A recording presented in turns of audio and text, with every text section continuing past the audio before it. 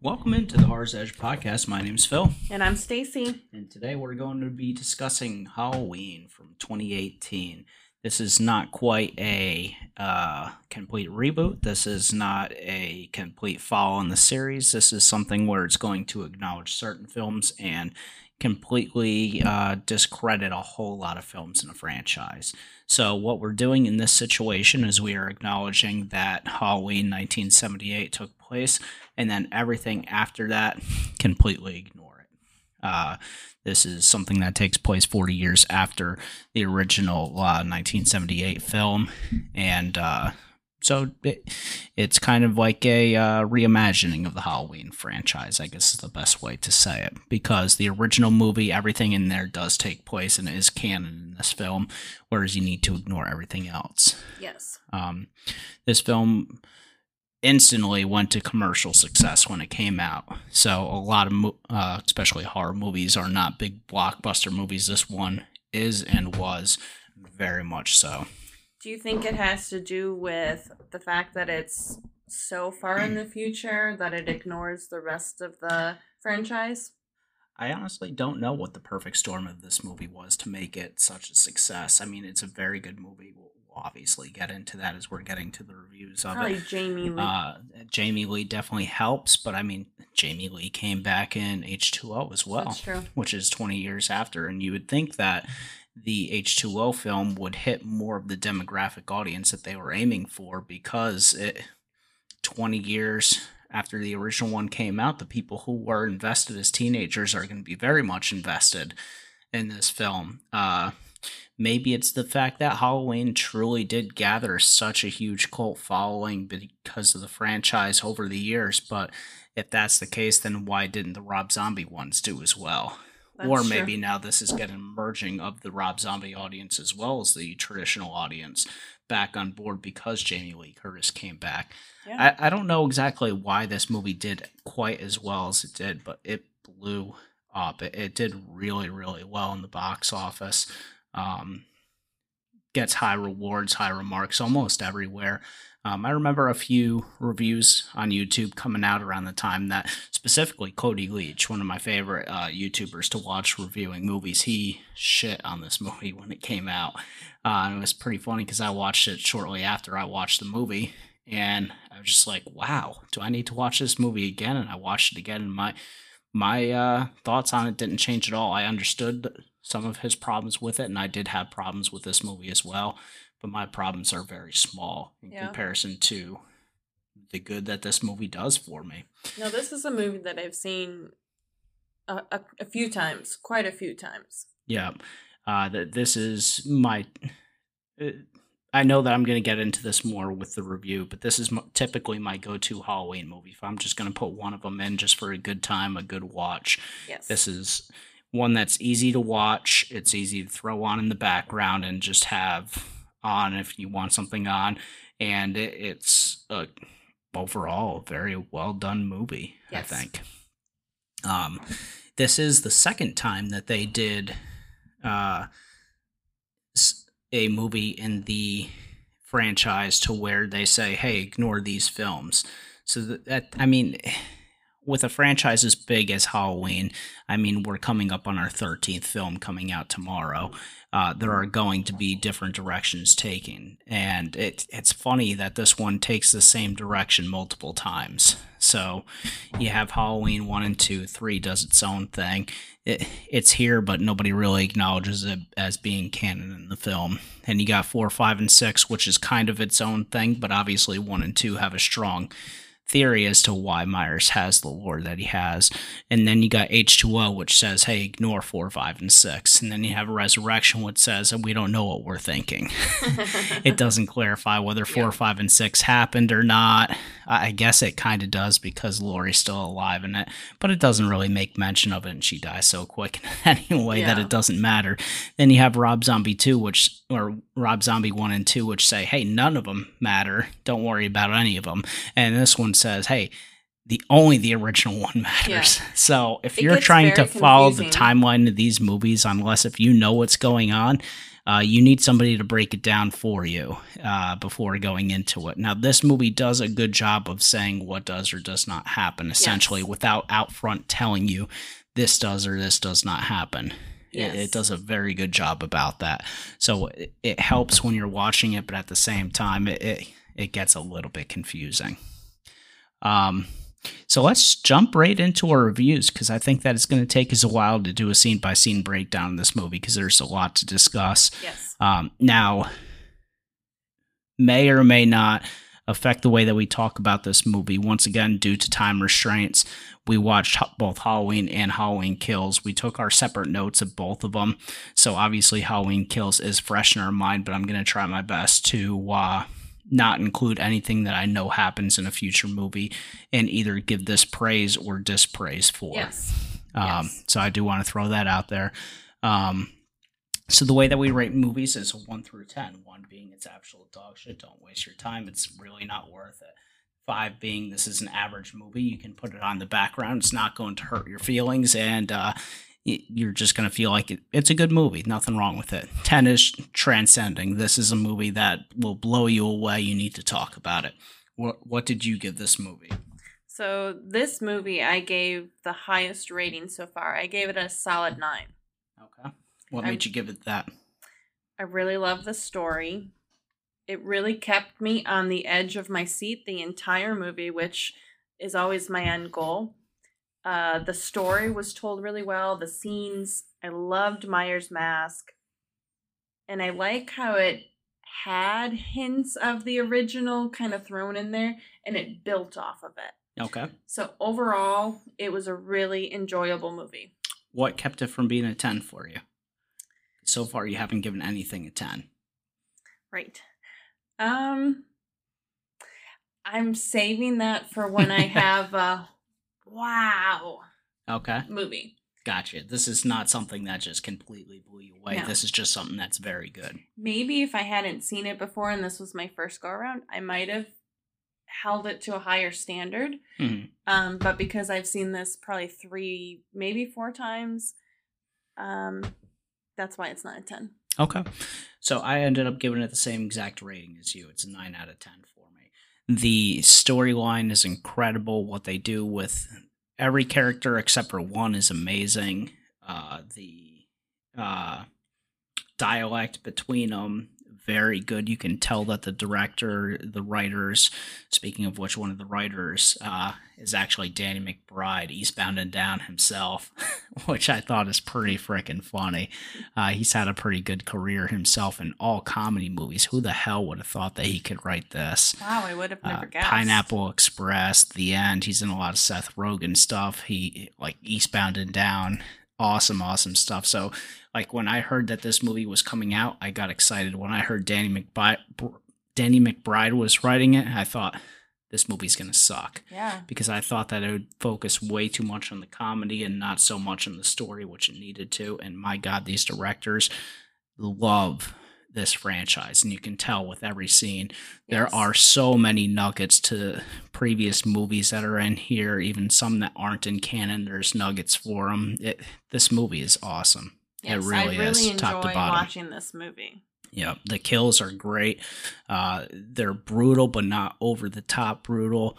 Just everything about this movie is the way that they good. set up the scenes, like each scene that they had that was super intense, you felt that. You felt like you were there with the characters. The characters brought the scene to life. They acted really well. I really loved this movie. Yeah, it was very good. So from here, we're going to get into a little bit of trivia about the movie. Some of the stuff that I can find on IMDb, which can either enhance or detract away from it. Keep in mind, some of this is spoilerific, so if you have not seen this movie yet, stop listening to this podcast, go see this movie. It's definitely worth your time. Absolutely. So the first one that I found is the film's producer is Malek Akkad, who is the son of, I'm going to mispronounce his name, probably Mustafa Akkad.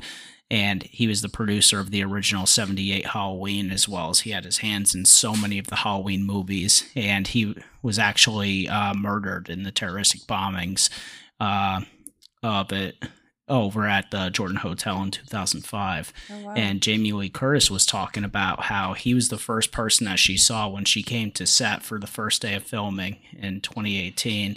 And she remembered as a 7-year-old child visiting the set during production of the original film and adding that, or 17, I wrote 7. It's a goof on here. But as a 17-year-old child visiting the set during production of the original film, and the first time that she saw him, it immediately brought his father's death to her mind and came up in tears. Wow. As with the original Halloween movie, Michael Myers is listed in the credits not as Michael Myers, but as the Shape. Oh, I didn't notice. So the original movie, I don't think, said the Shape at all throughout the duration of the movie, but in the credits it said the Shape. This movie, Laurie actually calls him the Shape in one scene, which I thought was really neat. The song playing when the boy and his dad notice the bus crash is a Western version of the song Laurie sings throughout the original movie. It can also be heard at the end credits. The role of Allison, Laurie's granddaughter, became somewhat of a coveted role. Obviously, this is a very big blockbuster type movie. Multiple popular actresses, including Lucy Hale and Emma Roberts, met with Danny McBride to personally talk about the movie. However, the studio decided they wanted to go the back roads of the first movie and cast a completely unknown actress similar to how Jamie Lee Curtis was when she was cast in the original. I think that's a great idea because they cast that role perfect. Yeah, absolutely. Jamie Lee Curtis didn't even know if she wanted to take this role on, but Jake Gyllenhaal helped convince her to come back as Laurie Strode for this film. Jake Gyllenhaal is a family friend of Jamie Lee and is dubbed as her unofficial godson. Wow. Which, pretty neat. In the child's bedroom, the rotating lamp that they have features a clown with a knife, nod to the original movie, obviously. On the TV, a newscaster can be heard describing the events of the original film as The Babysitter Murders, which was the original title that John Carpenter wanted for the original Halloween movie. It was later changed to Halloween because they thought that because it was getting released near Halloween, it would end up selling more. And this became the highest grossing Halloween film in its opening weekend. Holy cow. So within the Friday, well, I guess Thursday showings, Thursday, Friday, Saturday, Sunday, this film made more money than any other Halloween movie. Wow. Which is incredible. That is incredible. Yeah, this movie went on to make a ton of money, and it spawned a lot of other movies to make similar style reboots. Yeah. We see them all the time now. It's super common. Texas Chainsaw did it. There are a ton of movies coming out with this type of idea, and it's a great mold to have for your film. So I don't blame them for doing it, but at the same time, it gets a little bit annoying. Yeah. But from here, we're going to get into a scene-by-scene breakdown of this movie, going step by step. So once again, this is full spoiler territory. If you have not seen this movie, please tune out, check it out, come back, see what we have to think about it. So the movie opens with a clock slowly ticking in a sanitarium. So it's going shot by shot, lots of really cool shots of different patients throughout the place. And then we focus in on two interviewers, Aaron and Dana, who are coming in. They're recording themselves saying that they're at Smith Grove Sanitarium seeing Michael Myers. And they meet with Dr. Sartain, who is basically the new Loomis. He is the caretaker of Michael there. And he says that Myers has been kept there for years to be studied. He mentioned several times how Myers is being studied. Not that he's there to prevent evil from happening, but he has a lifelong obsession, basically. He even says that. I've been obsessed with Michael Myers my whole life. Yeah. And he became Loomis's successor when Loomis passed. Dr. Loomis was the only one to see him in the wild, was a quote that the new Dr. Sartain said. So yeah, I thought that was interesting that they kind of focused on that Dr. Loomis was the only one up until this point to see him in his natural habitat, which I understand, but again, it goes back to he's an animal, he's not a human being. They really tied that in. Yeah. So they say, Kate, when you talk to him, and he's like, yeah, sure. So he's saying that everybody gets outside time, and you go to this outside scene of the sanitarium where everybody gets their, in quotes, outside time. And it is such a cool looking shot. Yeah. All of the patients who are outside are chained up to a section, and this whole outside area looks like a concrete chessboard. Really, really neat visual. Dr. Sartan explains Michael can speak, but he chooses not to. Myers doesn't have a mask on, but it does such a really good job of keeping him out of focus. Yeah, I liked that. Even though he wasn't wearing his mask, it's not like they're full on showing his face. Yeah. They're still giving that allure of... You never see it. Yeah, of what does he look like. You can tell that he's aged. Yes. So this movie, the premise of it is Michael Myers was caught shortly after the 1978 film.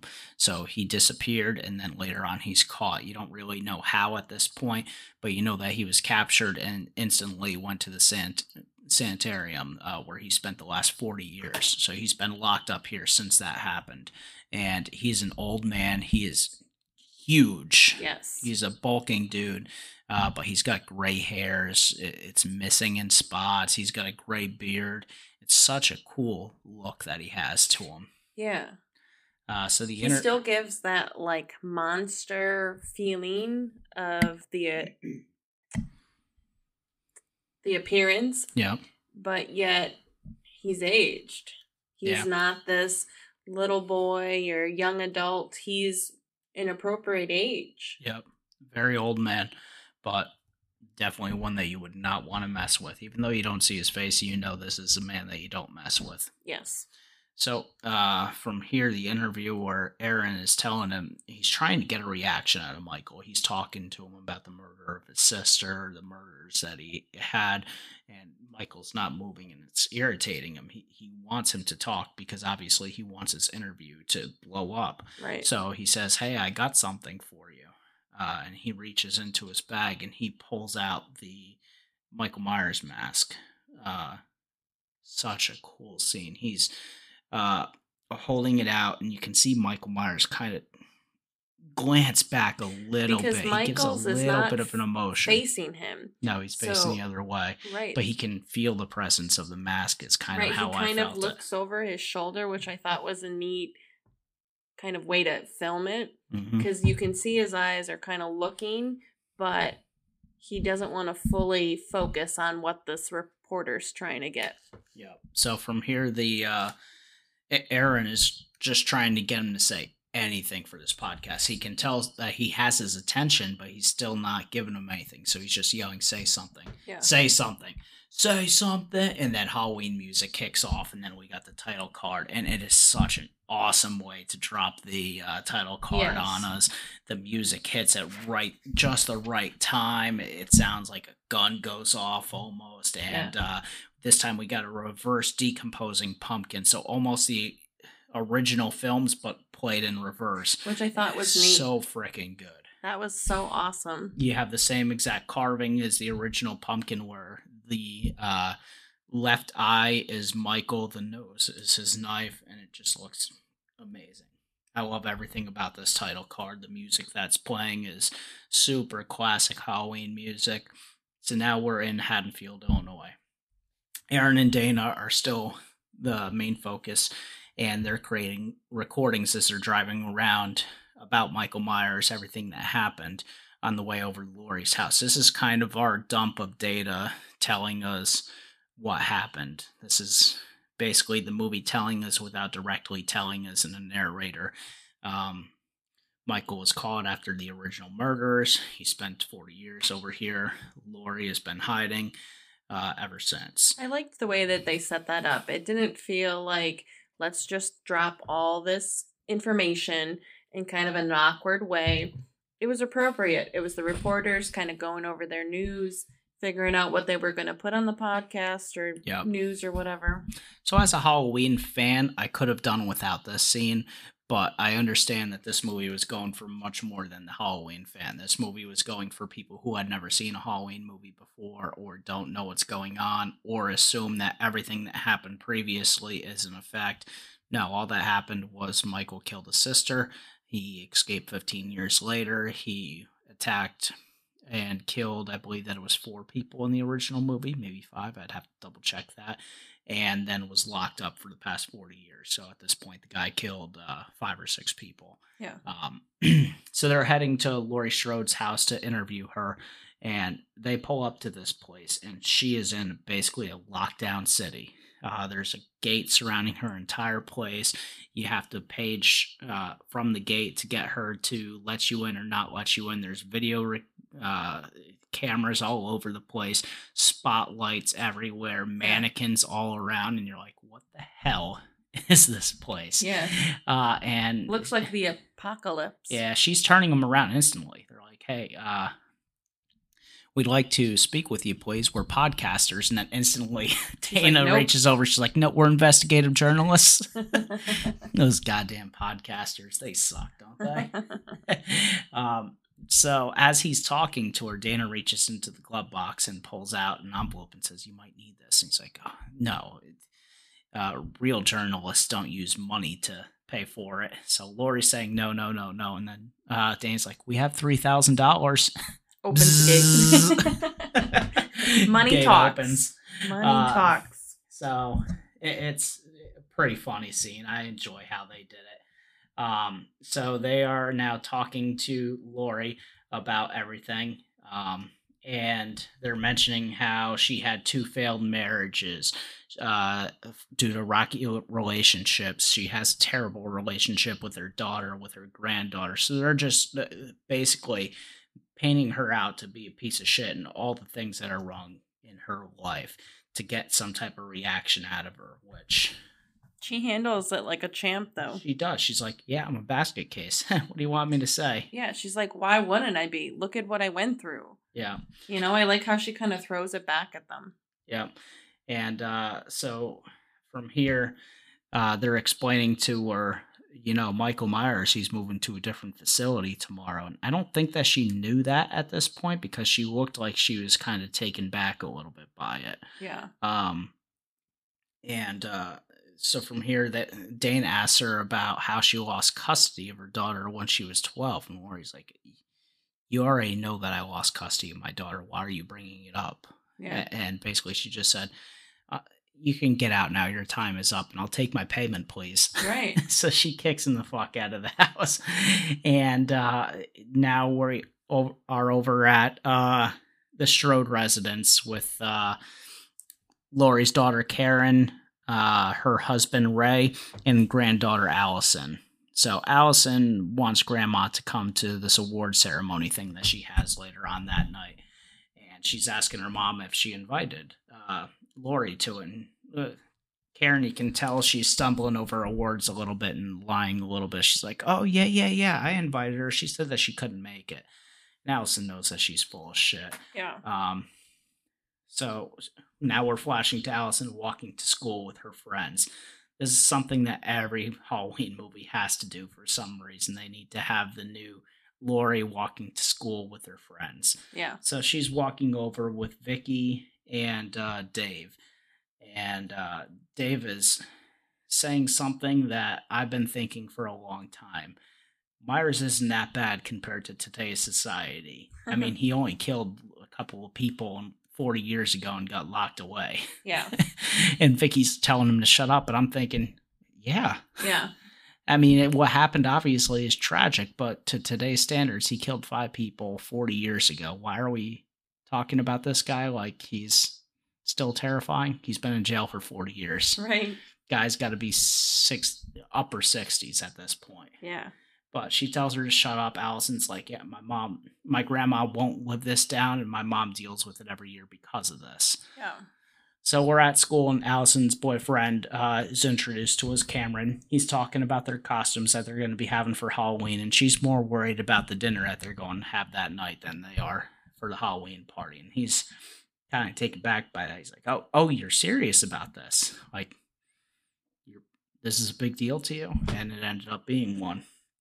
So I now think that was the first time that he was meeting the parents. yes, So maybe that's why she was freaking out. I think that's my understanding of it as well. But either way, I thought that it was a neat little scene getting to introduce the character a little bit.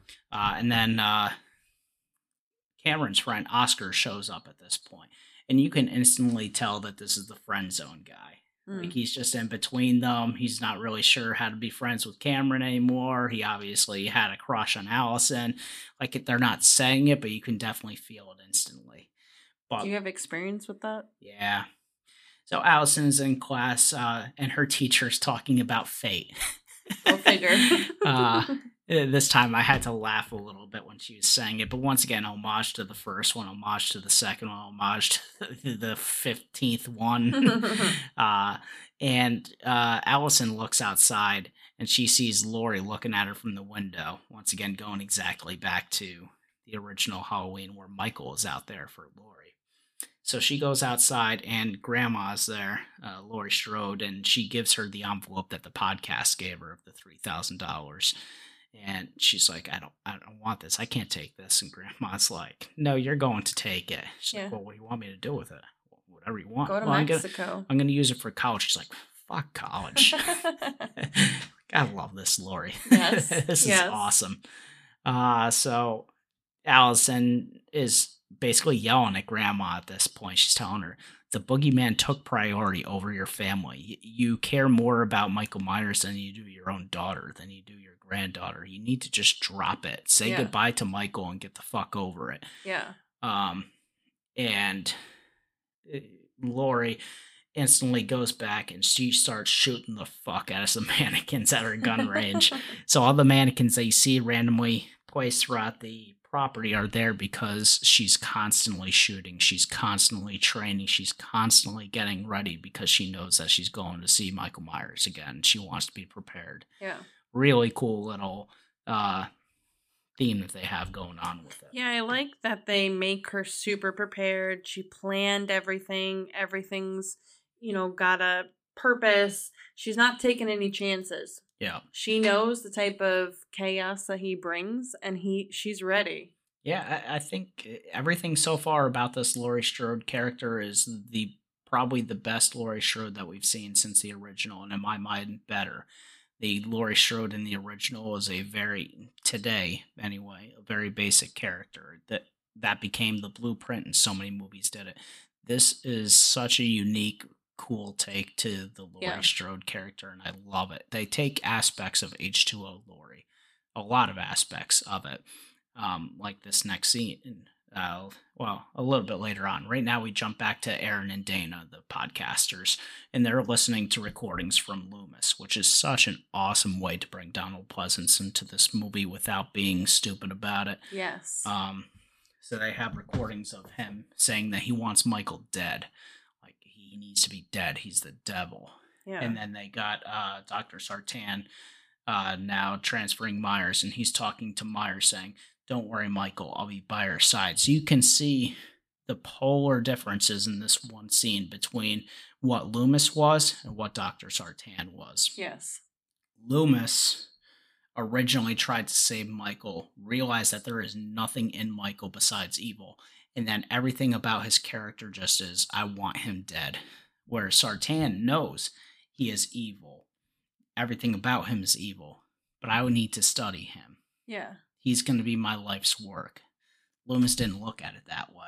Yeah. So, very cool little side-by-side difference there.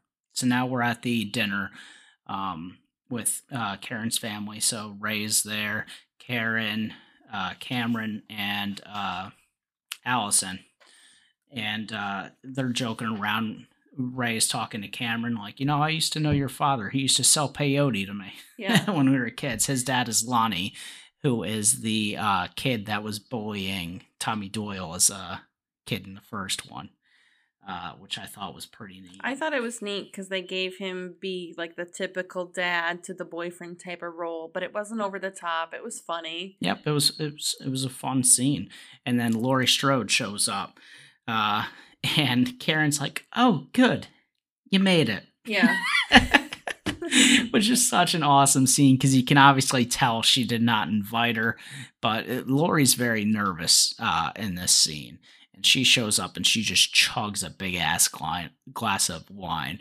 And then she sits down at the dinner table and like, you know what, let's start fresh, let's start clean. And then she just starts crying. Like, I saw him, I saw the shape, I saw the shape. Yeah. And she's freaking the fuck out. Because she watched him get loaded on the bus and drive away. Yeah, she sat in the parking lot to make sure that nothing happened. Right.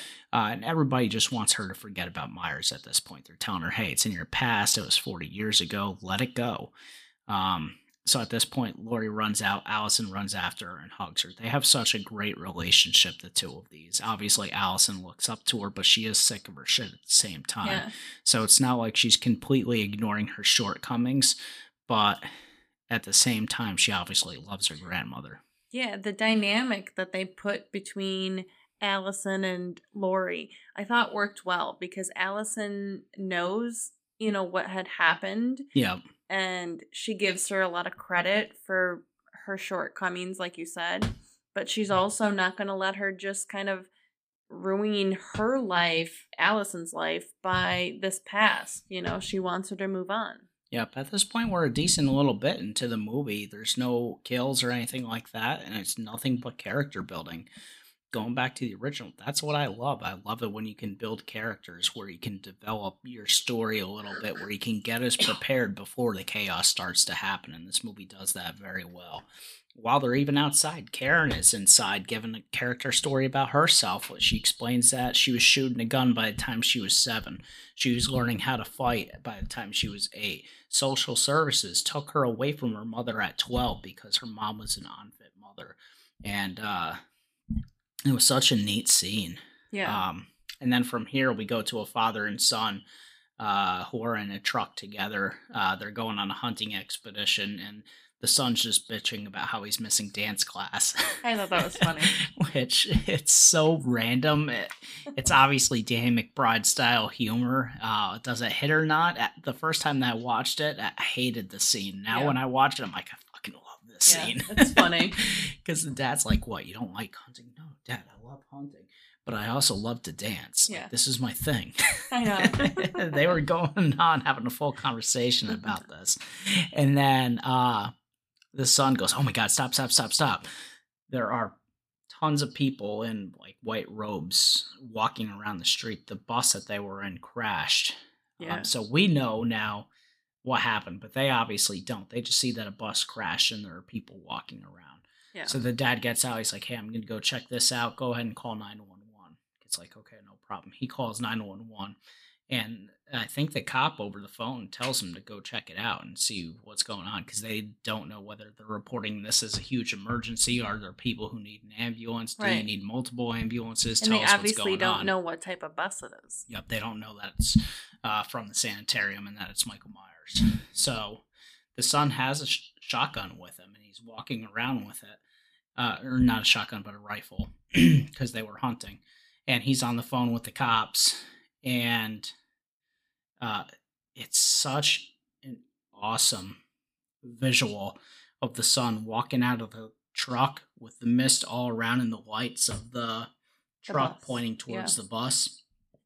It's beautiful the way that this thing is shot. And there's a bunch of people in the robes walking around. Specifically, the shot of just the son as he's leaving. It's so well done. He's coming from the darkness. And while he's investigating everything that's going on, he steps out. He sees the sheriff on the ground, just like completely bloodied up. And he does what he's supposed to. He turns the rifle around and taps him with the butt of the rifle to see if he's okay, but to not put him or himself in danger. Yeah. And the cop wakes up because he was unconscious, and he looks at the kid. And he's like, "Run!" Yeah. Awesome. So from here, the kid goes onto the bus, and Dr. Sartan jumps out from a seat, and the kid shoots him. I thought it was funny. He said, "Don't shoot." Kid shoots. Yeah. Like right away. Absolutely. But this kid is freaked the fuck out, obviously. Yeah. And that's not the way to address somebody who shows up with a gun. No. Idiot. No. So he goes back into the truck to just drive the fuck away from there. Like, he's had enough of this. Obviously, something fishy is going on. And Myers is in the back seat of the car and strangles and breaks the neck of this 12-year-old kid. I didn't like that. Holy shit. That's telling you this movie's got balls and it's going to go there. Yeah. Awesome scene. I cringed because I knew it was coming. Well, and the first time you saw this, you didn't. No, well, that's what I mean. Like, I knew it was coming because I've seen it. Yeah. And I just cringed because hearing the snapping of his neck and seeing it was just... Yeah. Oh. Yep.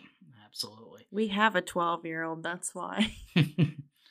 And later on, you see Officer Hawkins come to this scene. And the first thing that he sees is the kid's dad and his broken neck. And it's broken in such a crazy way to where it snapped and almost lifted off and pushed over to the side to where he broke it completely off. Yeah. Brutal looking. Officer Hawkins is such a great actor. I just have to say that. He does very good in this role. I'm not sure what his name is or what he's in. Let me see if I can find that while we're talking about the scene. So he also sees Dr. Sartan, and he's still alive. So he was shot, but he's okay. Officer Hawkins was done by Will Patton. Yes, and I definitely know his name. He's in Remember the Titans. He's the coach. Okay. And that's how I know him. But I know he was in Armageddon. Yes. I definitely remember him from that. Yes. The Mothman Prophecies. I remember that movie. He kind of looks similar to somebody that was in the Rob Zombie things, too. Oh, shit. His father's Bill Patton. Yes. That's cool. Okay. Yes, I know you know him. Yeah. Okay, cool. So, yeah, he does such an awesome job as Officer Hawkins in this movie. It's very, very well done. Yes. So now we pan to a title that tells us that it's October 31st, and we're back to the podcasters. They're walking through the cemetery. They see Judith Myers' gravestone, and for the first time in any of the Halloween movies, there's not something wrong with Judith Myers' gravestone. It's actually there. Yes. Which I noticed that. I forgot that it was just there because we just watched every single Halloween movie, so I was getting ready to see how it was desecrated, but it actually wasn't, and I was kind of took back by that a little bit. Yeah. It was weird to see the actual stone in the right spot. Yep. So from here, the podcasters are talking about everything that happened with Judith Myers and all that, and basically at this point, they're just wrapping things up because they're done. They did everything they needed to do. They talked to Michael Myers. They talked to Jamie Lee. They went to the grave site. At this point, their little Hollywood tour is over, and they're heading home. So they stop at a gas station on the way home. Erin goes to fill up the car with gas while Dana goes. She says she's got to take a number 2. So she goes to the bathroom.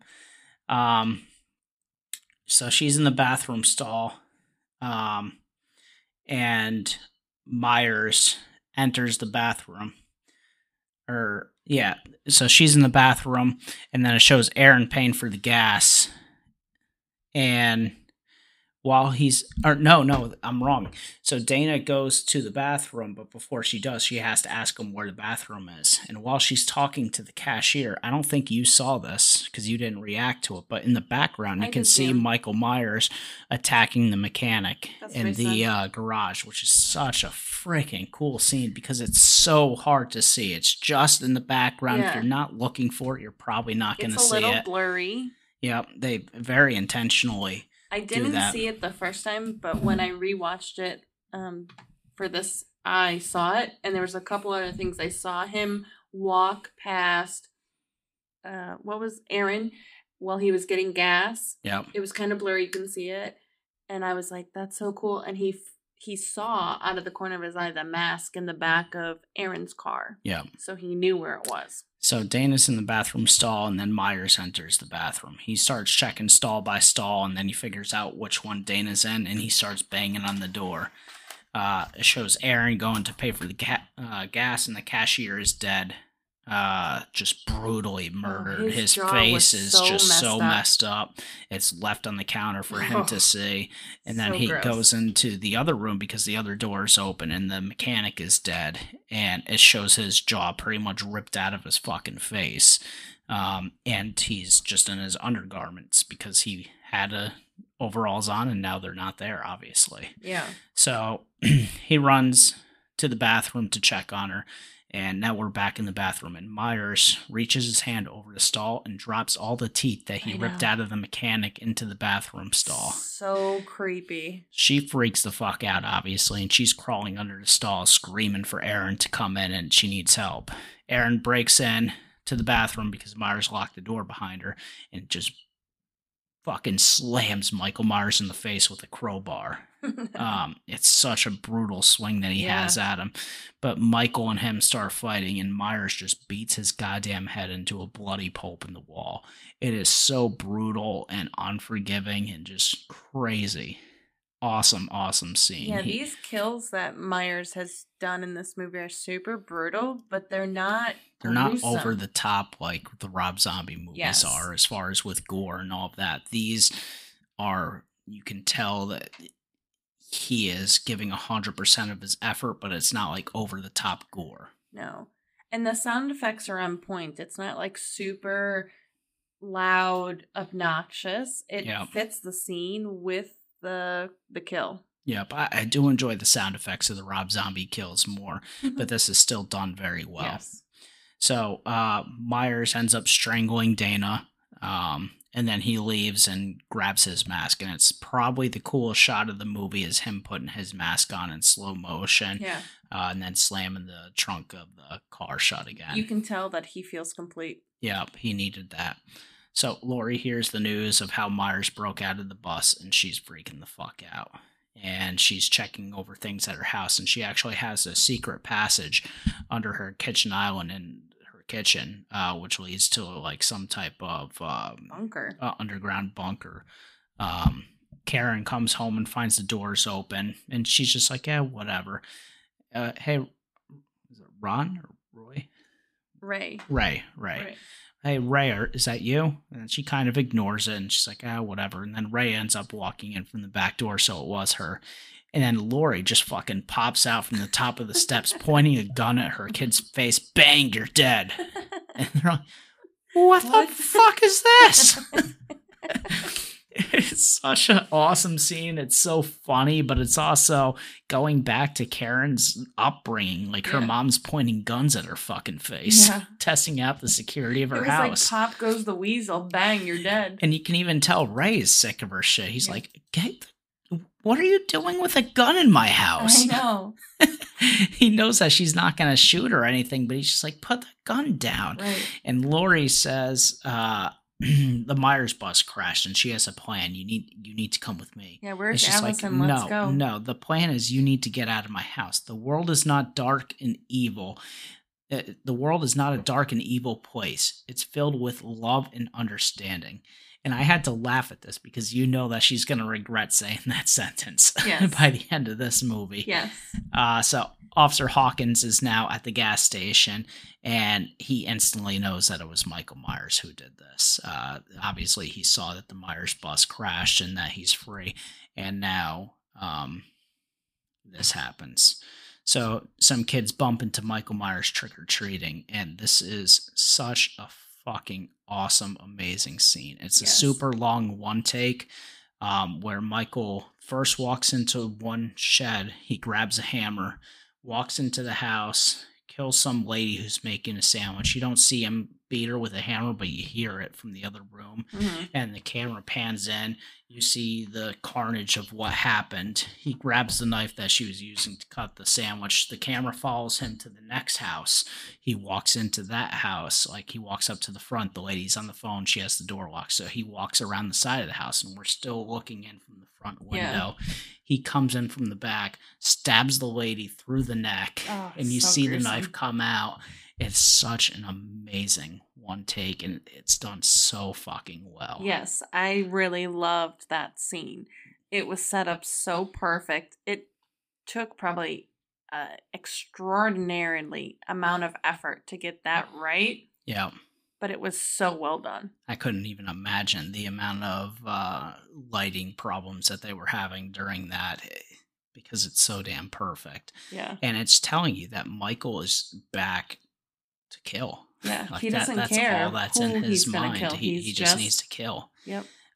So now we're at the party. Allison and Cameron are there as a couple, and they're Bonnie and Clyde, but the reverse Bonnie and Clyde. So he is the girl, she's the boy, and it's a pretty funny set of costumes that they had, and you can tell why they were trying to keep it secretive from the parents. Yeah. And then we transfer to Vicky calling Allison, and she picks up the phone. Vicky's pissed because she can't be there because she's babysitting a kid named Julian in the town. And I put Julian such a funny dude. They're having such a cool back and forth conversation with each other that, believe it or not, wasn't even scripted. They wanted them to talk back and forth to each other, but Julian was like coming up with his own lines. He's like, I'm over here clipping my nasty ass toes. It's just like, yeah, well, I babysit a loser kid who's clipping his nasty ass toes. You aren't even my favorite. As a matter of fact, you're my least favorite kid that I babysit for. No, they were kind of ad-libbing back and forth with each other. It worked very well. It did. It's such a cool dynamic. And then she goes to put him to bed, and she tells him, hey, by the way, you are my favorite kid that I babysit for. And he's like, yeah, I know. I like you too. Yeah. So now we go back into the party. Allison walks back in to find Cameron kissing on another girl, and he's a dick. He grabs her phone and throws in a bucket of nacho cheese. Yeah, I said he's such a pussy. Just because she won't instantly forgive him. Yeah. He was obviously drinking. The way that I look at it is, yeah, you should never kiss another girl, but she definitely pushed herself onto him at the very last second, and he kind of backed up a little bit. But either way, she caught him making out with another girl, so she leaves. Now, Lori is patrolling the streets like she's a cop. She's got a police radio in there, and she's just going from street to street. Pretty neat little scene. So Dave shows up to the house that Vicky is babysitting with, because they're obviously a couple, and they start making out on the couch. She shows a tattoo that he got of the date with their name on it because they want to commemorate the night, which was pretty funny. And then as they're making out, Vicky starts hearing the noise and makes him go check it out. And Julian comes downstairs and says somebody's watching him from inside of a room. And Vicky's just like, yeah, I'll check it out. No problem. This is who I meant was a pushover was Dave, not Cameron. Dave's not a pushover. He is, because he's like, oh yeah, I'll let my girlfriend go do it. And later on, you can tell that he doesn't really want to go see what's happening. He'd rather have his girlfriend do it. Yeah, that's not how I looked at this at all. Because if me and you were making out and then we hear noise, I'm not going to be like, okay, I'll go investigate the whole house because that's what I want to do. You just heard something. Who cares? But you're the guy. So? It's a noise. Noises happen. That doesn't mean you need to stop what you're doing and search the whole house. Oh. Yeah, we need to have a different conversation then. Because I'm not searching the house if I hear to me, something. Dave's not an idiot at all. Okay. Other than the fact that he goes out back to smoke some weed and act like he's riding a motorcycle was a little bit weird. But the fact that he didn't check out the noise, no. If my kid comes downstairs and says that they heard something in her room, either one of us can go check it out. It doesn't have to be. I will not be partaking. Not after all this horror stuff. Yeah, maybe I'll make you check it out next time then, just for fun. So either way, Vicky goes in and she checks the room. Nothing's there. Julian asks her to close the closet. She tries to, but it keeps popping open. And it's because Michael Myers is in there. He busts through the door, slices her arm open, and Julian's like, "Oh shit!" And then just bolts out of there. Yeah. It was a pretty funny scene, but then it goes right back to Myers stabbing her several times. Yeah. And this, as funny as that scene was, it kind of pissed me off that it took away from the seriousness of it. Because you can tell Julian and her were really close friends. But then the second that things get serious in the movie, we go to like comedy routine. Yeah. I didn't appreciate it, but at the same time, I did laugh. It was funny. Yeah. But either way, Myers stabs her several times. Dave runs in because he heard it. And Julian's running out. He tells him what's going on. And Dave grabs a knife and goes to check it out. So at this point, it leaves the house. Cops get a call to go to the house. Kids are trick-or-treating outside in Halloween 3 masks, which I thought was pretty cool. The witch, the skeleton, and the pumpkin. Yeah. That was pretty neat that they threw those in here. And Officer Hawkins is the first person to respond. And you don't get to see anything really. Lori drives up to the residence, has her gun drawn already. Officer Hawkins sees Vicky in a bedsheet like the original movie when Bob came up there. And he threw the pumpkin that they had on the front porch in the fish tank as well, which I thought was pretty neat. So he's setting up a little playground. Once again, he's playing with his toys. Yeah. Lori sees the reflection of Myers in the mirror and shoots. And somehow Lori and Hawkins both miss Michael Myers. They're both trying to shoot him, and he gets away. Lori shoots him in the shoulder, but then he just disappears. And as Officer Hawkins is running out, you see Dave is strung up on the wall and the knife in the neck. So similar to the Bob kill where he hangs him with a knife, this time he does it through his freaking neck. Oh, so gross. Dude. That's brutal. So at this point, Sheriff Barker rolls up. He is the new sheriff in town, and he's with Dr. Sartan, and they show up to the crime scene. And he claims he's the only person that knows how to keep moving and keep killing. Dr. Sartan is just amazed to meet Laurie Strode. Like, as soon as he finds out it's Laurie, he's just like, oh my God. Yeah, almost like meeting a celebrity. Yeah, and she's like, who the hell are you? And he explains it, and he even says, oh, so you're the new Loomis. I thought that was funny. So Hawkins was first responding to the first responding deputy, and Lori prays every night that he would escape, just that way she could kill him, which I thought was a pretty neat quote that she had. And Officer Hawkins is like, well, that's about the dumbest thing that you could pray for, is for that man to escape. Yeah. Because obviously, look at the body count that we're seeing. So now we got Oscar walking Allison home, trying to comfort her because obviously Cameron was being a dick. And he's also trying to break out of the friend zone. She's like telling him, oh, don't worry, you're the prettiest and coolest girl in the school. And now we're back to Sartan, who's talking about the thoughts behind Michael Myers. He wants to know the why behind Myers. Says he's a property of the state and he mustn't be harmed. So we're starting to get some seeds drawn in about Sartan and a little bit of foreshadowing of what's going to happen. Cops pull up to Karen and Ray's house with Lori, and they explain everything that's going on. There's a cop there to grab Allison if she ends up coming back home. They're basically going back to Lori's house to hide out, and there's a cop being stationed there. That way, if Allison does come home, they can bring her right over there with them. Yeah. So now we're back to Allison, and Oscar tries to give her a kiss, and she instantly leaves him. She's just like a complete bitch about it and leaves. At this point, Cameron's laying on the ground because she slapped him or something like that, and he fell down. He's obviously drunk, and he's in this yard with motion sensors going off. They're triggering these lights to come on and off. And he sees Myers in the background, starts talking to him. He thinks that he's the owner of the house.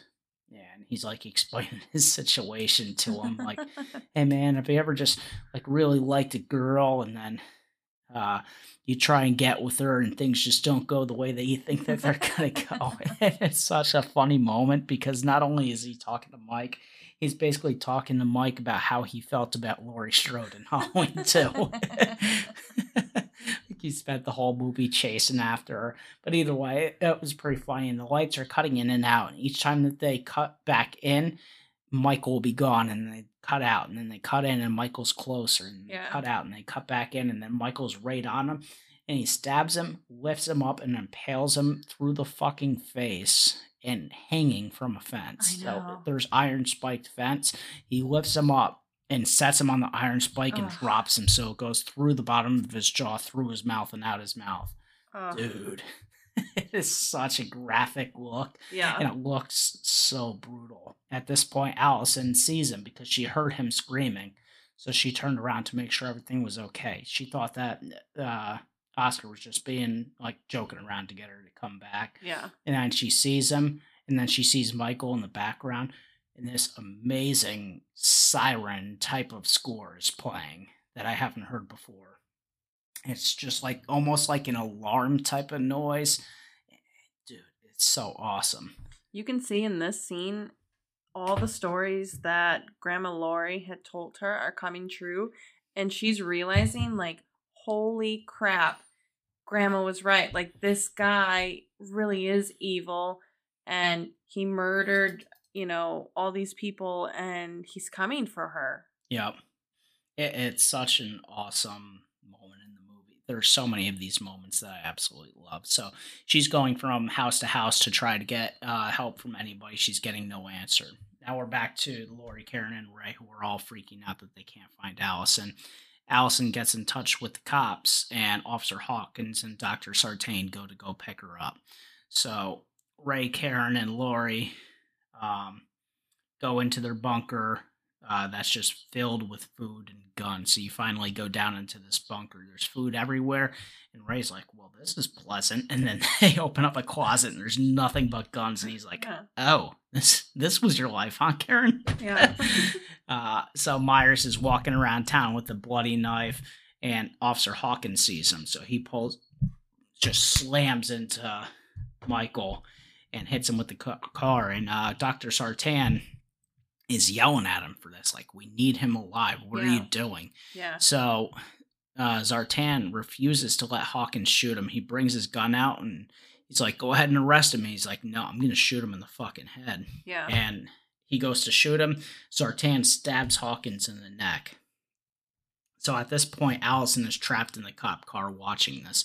And Zartain reaches down and he grabs Michael Myers' mask and puts it on. He's trying to see what the power of it feels like. I know, that was such a powerful scene. So you think this is a powerful scene. This is what made this movie not be a 10 for me. I hated the Zartan character. I do not enjoy it. I don't like what they did with it. I don't like how he's the driving force. I don't like anything about it. The initial stuff I thought was cool. Yeah. The initial stuff at the hospital, how he's interested in studying, how he's interested in Myers. That was okay. But when you go full blown, this is our new bad guy, I didn't like it. I just said, I can see where he wants to put the mask on because he wants to feel connected to Myers. It's like a badge to him. Thinks it will help him understand it. I didn't agree with it, but I thought that the way that they played it out made sense. Gotcha. So he throws Michael in the back of the car. He drags him over, tosses him in, and then just tosses the mask back on Michael. And he hops in the car, and he's trying to talk to Allison, saying, like, I've never heard him talk. I just want to hear him talk. And she's in the background like, oh, I heard him talk. Allison plays him like a fiddle. Yeah. So Dr. Zartan thinks that he's pursuing Laurie. So he's trying to create this narrative that Laurie Strode is what Michael is after. So he created all this chaos to try and get Michael to chase Laurie, to kind of fulfill his fantasy of what he thinks it is. Yeah. So they're going to Laurie Strode's house right now, and there are two cops outside of Laurie's house just having a pretty funny conversation about food. So back in Halloween 5, where the cops had clown shoes and all this stupid shit, these cops are just having like a normal conversation, but being funny about it. So I enjoy how they portrayed them. And I said, I wish they would have cut that scene. I enjoyed it. We have such different taste. taste. Funny here, and it worked well. So yeah. Sartain is talking to her, and he stops in front of the cops, and Michael Myers is now back up, and he breaks the fuck out of the separator that's in between the front and back seat of the cop car, smashes it into the back of Sartain. Sartain kind of tumbles out of the car. Myers busts his way out, and he squishes Sartain's head like a fucking grape. Oh, and then so starts crazy. doing his little head tilt thing. Yeah. So the two cops are calling over to, because they know that's Officer Hawkins' car, and they're like, hey, can you hear me? Can you hear me? Can you hear me? No response. They go over there to check it out. And at this point, Allison escapes. She got to run away. So the cops' car pulls up in front of the house, and Ray goes to check it out. And by the time that Ray makes it to the car, you see the flashlight on the cops inside of it, and Myers killed the one dude, kill the other cop, cut his head off, Yeah. carve the insides of it out like a pumpkin, and put a candle in there to light it up like a jack-o'-lantern. I know. Or not a candle, he put the cop's flashlight in there. Such an awesome scene. So Myers was just hanging out outside the cop car, and he kills Ray outside. So Lori tries to see what it is and sees Myers outside and sends Karen into the shelter. So Ray is dead. Karen's in the shelter. Lori closes the door to try and get to Michael Myers. So now we're in the face-off that everybody's been waiting on in this movie. And Myers grabs Laurie Strode's hands through the door and starts strangling her, but Laurie faces her shotgun towards his hand and just blows 2 of his fingers off of his left hand. Such a cool scene. It was. And Laurie enters the shelter now, turns all the lights on around the house, so spotlights are popping on. They hear Myers break into the house, and Laurie says, I have to finish this. I'm going to leave you on your own. So she leaves the shelter. Laurie slowly patrols the house room by room, and she has these metal bars set up at the entrances of every room. So once she clears a room, she hits a switch, and it shuts, like locks the room off. Yeah, it's so like a trap door. Nobody can get back into that house, so Myers isn't going to hide on her. Laurie ends up finding Ray's body in one of the closets upstairs, and as she turns around, Myers is there. They have a pretty cool fight scene. It's not great, but it's good. She falls off the balcony, and then Michael looks back, and then she disappeared. Very reverse of the Halloween 1 thing where Myers disappears. Yeah, I like that. Allison now shows up to the house, and Myers hears her coming in. Karen comes out of the shelter to get Allison and sends her down there with you. And there's a very silent scene before Myers finally finds the shelter entrance and he starts attacking it. And Karen looks over and grabs her childhood gun. It had her initials in it. And she's freaking the fuck out. She's like, I can't do this, Mom. I'm sorry. I can't do this. I can't do this. And then Michael finally comes in. He pops his head in. Gotcha. I know. She shoots him in the neck. I love it. She played him just the way that he thought she would, and it was great. Yeah. So she shoots him. They end up getting Michael into the shelter, and then Laurie stabs him in the neck. Happy Halloween. Michael kicks him in there, and they lock him in, and she pushes another button, and you can see all these gas tubes turning on, and Karen goes, Allison, it's not a cage, it's a trap. Yeah. So this thing was in place for many, many years in case if Michael came out, they can trap him in here, set all these propane tubes on, and then they throw a torch in there and walk away. I know. Whole house comes on fire, and they hop in the back of a truck to get away. Credits roll with a closing visual of Michael in the flames trapped in the cellar. Yeah, and it shows that Allison has the knife. Correct.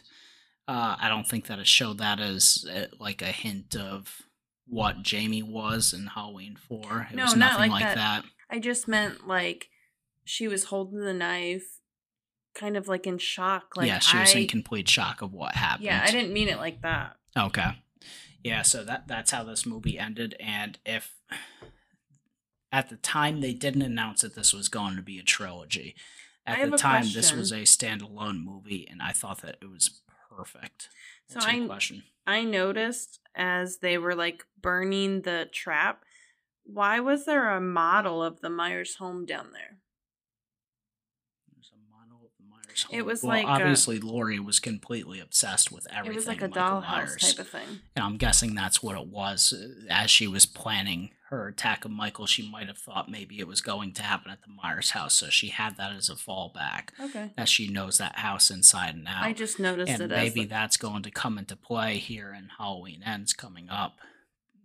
Maybe the final fight scene will take place there, and the fact that she studied the house will come to her advantage. Yeah, that's a good idea. Yeah, I honestly don't know how they're going to do it, but originally I thought that this movie would be a one and done kind of H2O type of vibe.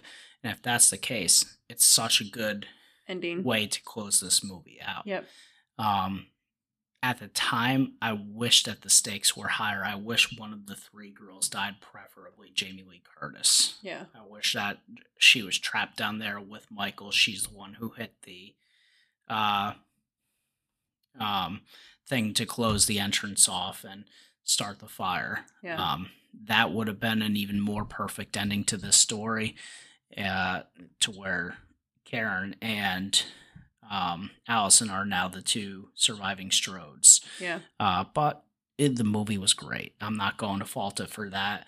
Once they truly messed up when they said this is going to be a trilogy. Yes. I'm all for it being a trilogy, but don't say that until the movie comes out, because then you instantly know with Halloween Kills, Michael's not going to die at the end of Halloween Kills, and that absolutely sets you up for failure. Now, every single Halloween movie, with the exception of H2O, did leave a possibility of Michael being alive or completely flat out told you that he's alive. Yeah. That's how most of these franchises work.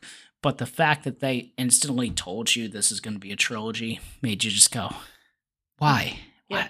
Why would you say that? Yeah.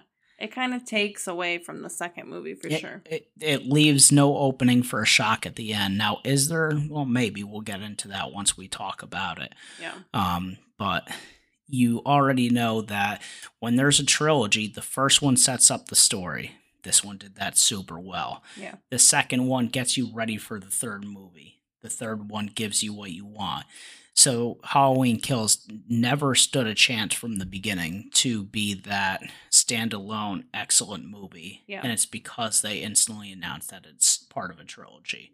You already know that the stakes aren't super high and what's going on with it. That killed it for me. But this movie as a standalone thing, I mentioned this in the last podcast. I saw this one on opening day, and they had a double feature for the showing. They originally showed the 1978 Halloween. There was about a 10-second break, just enough time for them to switch the reels out, and then it was Halloween 2018. And it was such an epic way to show these movies. Yeah. It was great. But the next podcast will be Halloween Kills. Till next time, this is the Horror's Edge podcast, and I'm Phil. And I'm Stacy. We'll catch you next time.